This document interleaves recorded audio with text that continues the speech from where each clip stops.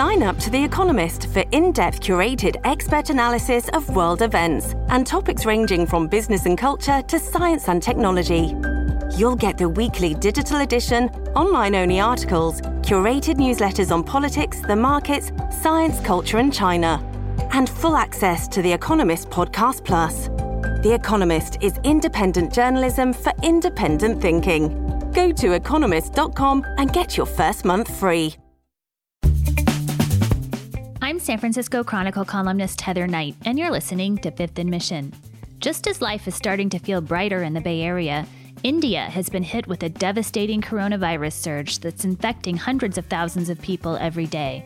Chronicle health reporter Erin Alday talks about why life has gotten so grim in India after a year of weathering the coronavirus pandemic pretty well.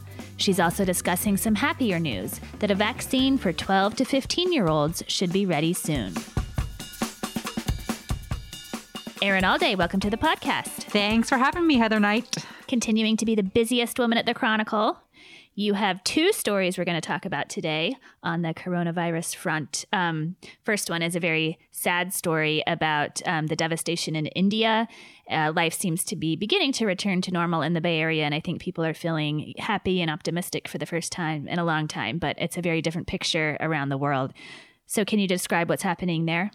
Yeah, it's really awful, honestly. It's a humanitarian crisis, the likes of which we haven't really seen so far in this pandemic. And, you know, as we all well know, things have been awful throughout this pandemic. We've seen just a lot of, death, a lot of really serious illness, in our own country, in our own cities. But what's happening in India right now is just on a whole other scale. It's honestly kind of hard to wrap your head around it. They're reporting about 350,000 cases a day right now, which wow. I know. And I mean, in the United States, like in our worst, we were probably about 250,000, which, I mean, we have a smaller population, so that's horrifying to like make that comparison. Yeah. But the thing you have to keep in mind with India is that that's probably a pretty dramatic undercount because it's just so overwhelming there. And, their cities are very, very dense. So and people live under very dense conditions. And so when, I've talked to people who when the virus gets into, a neighborhood or a city, it just spreads like everywhere. I mean, just every single person, in sight will get it. And so people feel like if they just walk out their front door, it's just right there kind of all around them. The people I talk to, who have family, they're like, they don't want to go outside at all, even with a mask on because of fear of coming into contact with the virus. And they're also, they're reporting now, I think just on Thursday, 3,600 deaths from COVID-19, which far outpaces what we ever reported in the United States under our worst conditions. And again, that's also, almost certainly a pretty dramatic undercount. And just the descriptions you hear from the ground there, from reporters on the ground, from people, on social media and people talking to their families of bodies lined up to be cremated, of so many kind of funeral pyres kind of burning at once that they light up the night sky. Like it's just awful. Oh my gosh. And then people, the hospitals are full, right? And so people can't get hospital beds. They are, suffering in the street. They're dying in the street. They're dying at home.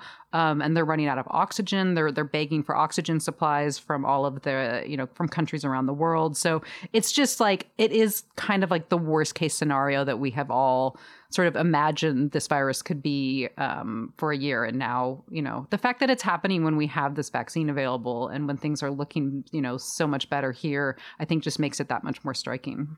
Yeah. Why is it so bad there now, a year into the pandemic? Well, there's a lot of questions around that. I think there are two probably main things that people look at. One is, India actually did really well with its pandemic for a long time. They had a pretty strict lockdown for many months. Like people, could only leave their homes during certain hours of the day. And masking was actually pretty universally popular there.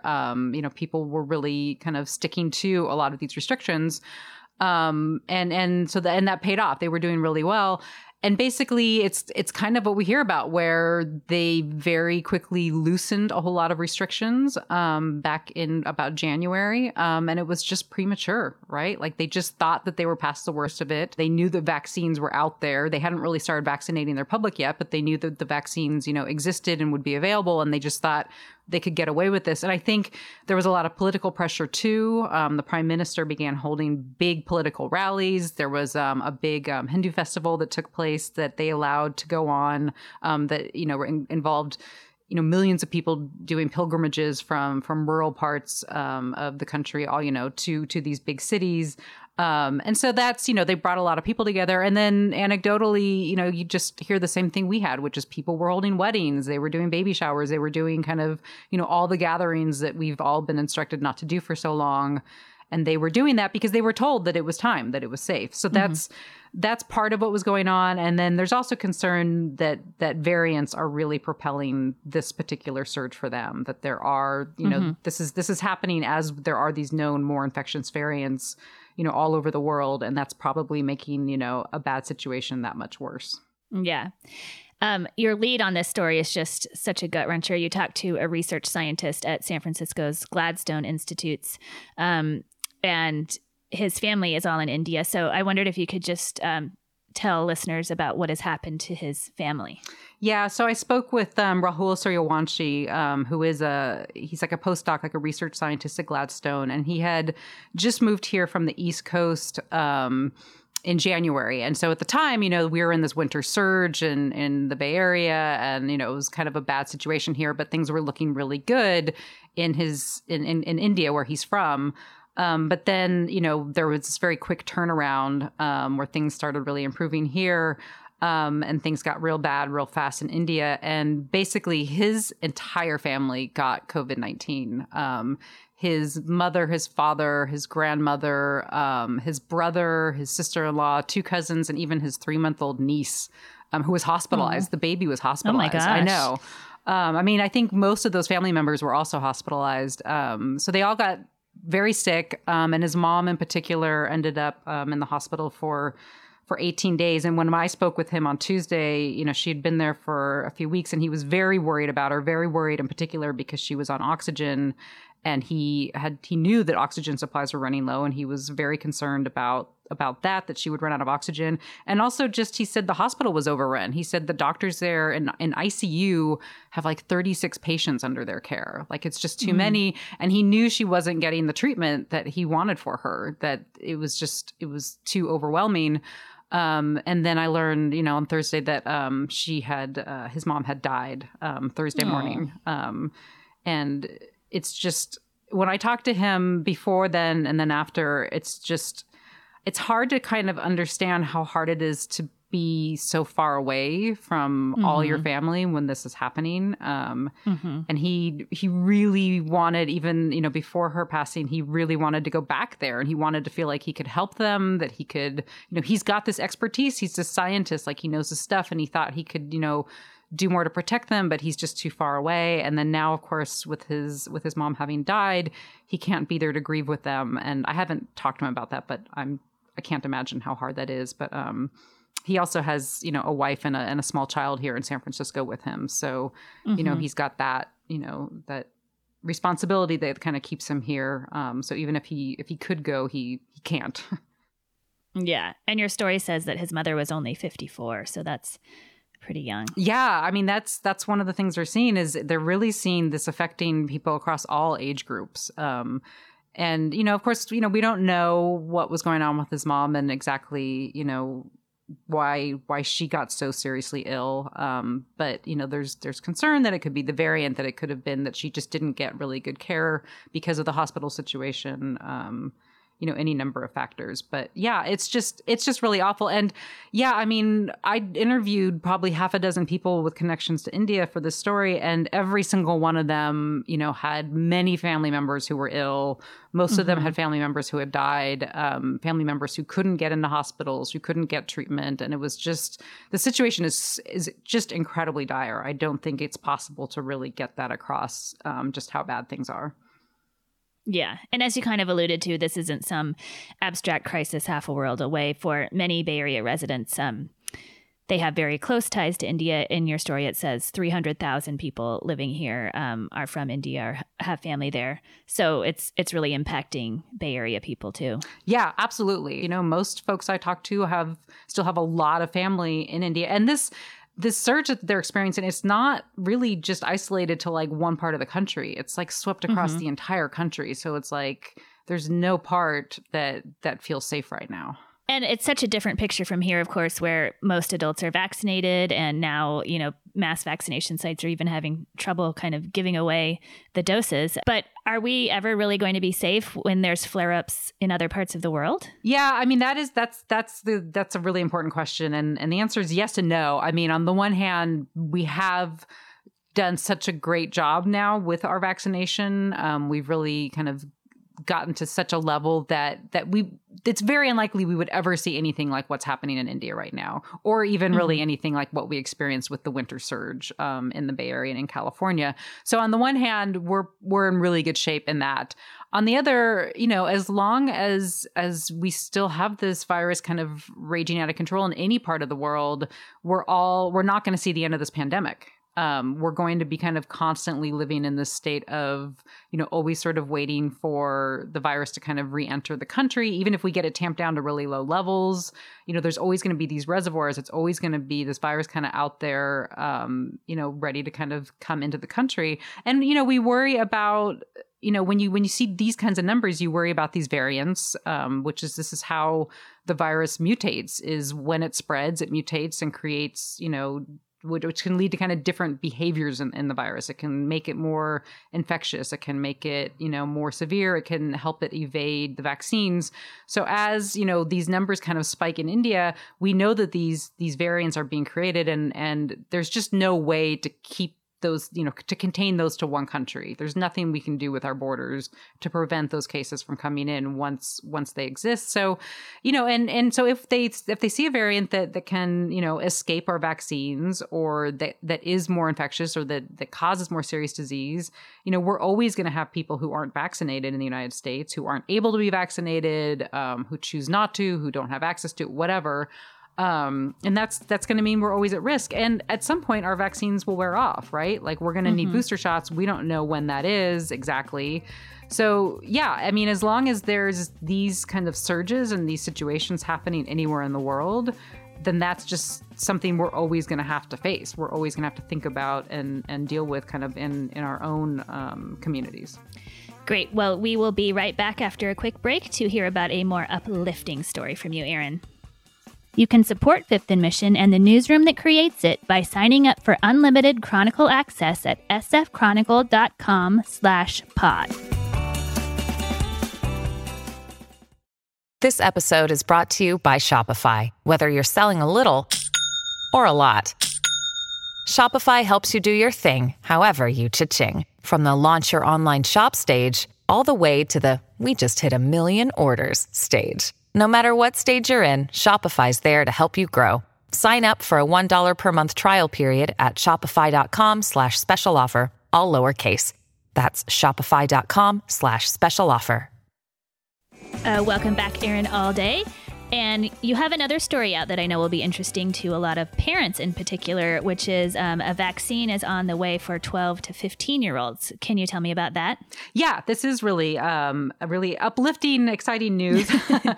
Yes, I know.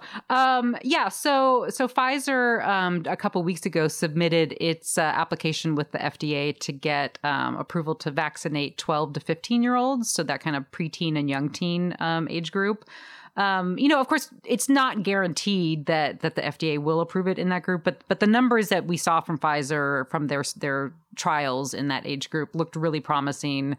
The vaccine seemed to be super effective, no, bad outcomes or side effects. So, most people seem to think that it will get approval, and it probably will be sometime in May. So presumably sometime fairly soon, which is fantastic, especially with our vaccine supply actually looking pretty good. At this point, we actually have more, supply than demand in a lot of places. So, presumably we could get this age group, these middle school students and high school students vaccinated, a lot of them vaccinated before the school year starts, which I know, it won't be required for schools, but and it won't be necessary, but it'll be a huge, I think, reassurance for a lot of kids and parents and educators to get, a big block of those kids vaccinated.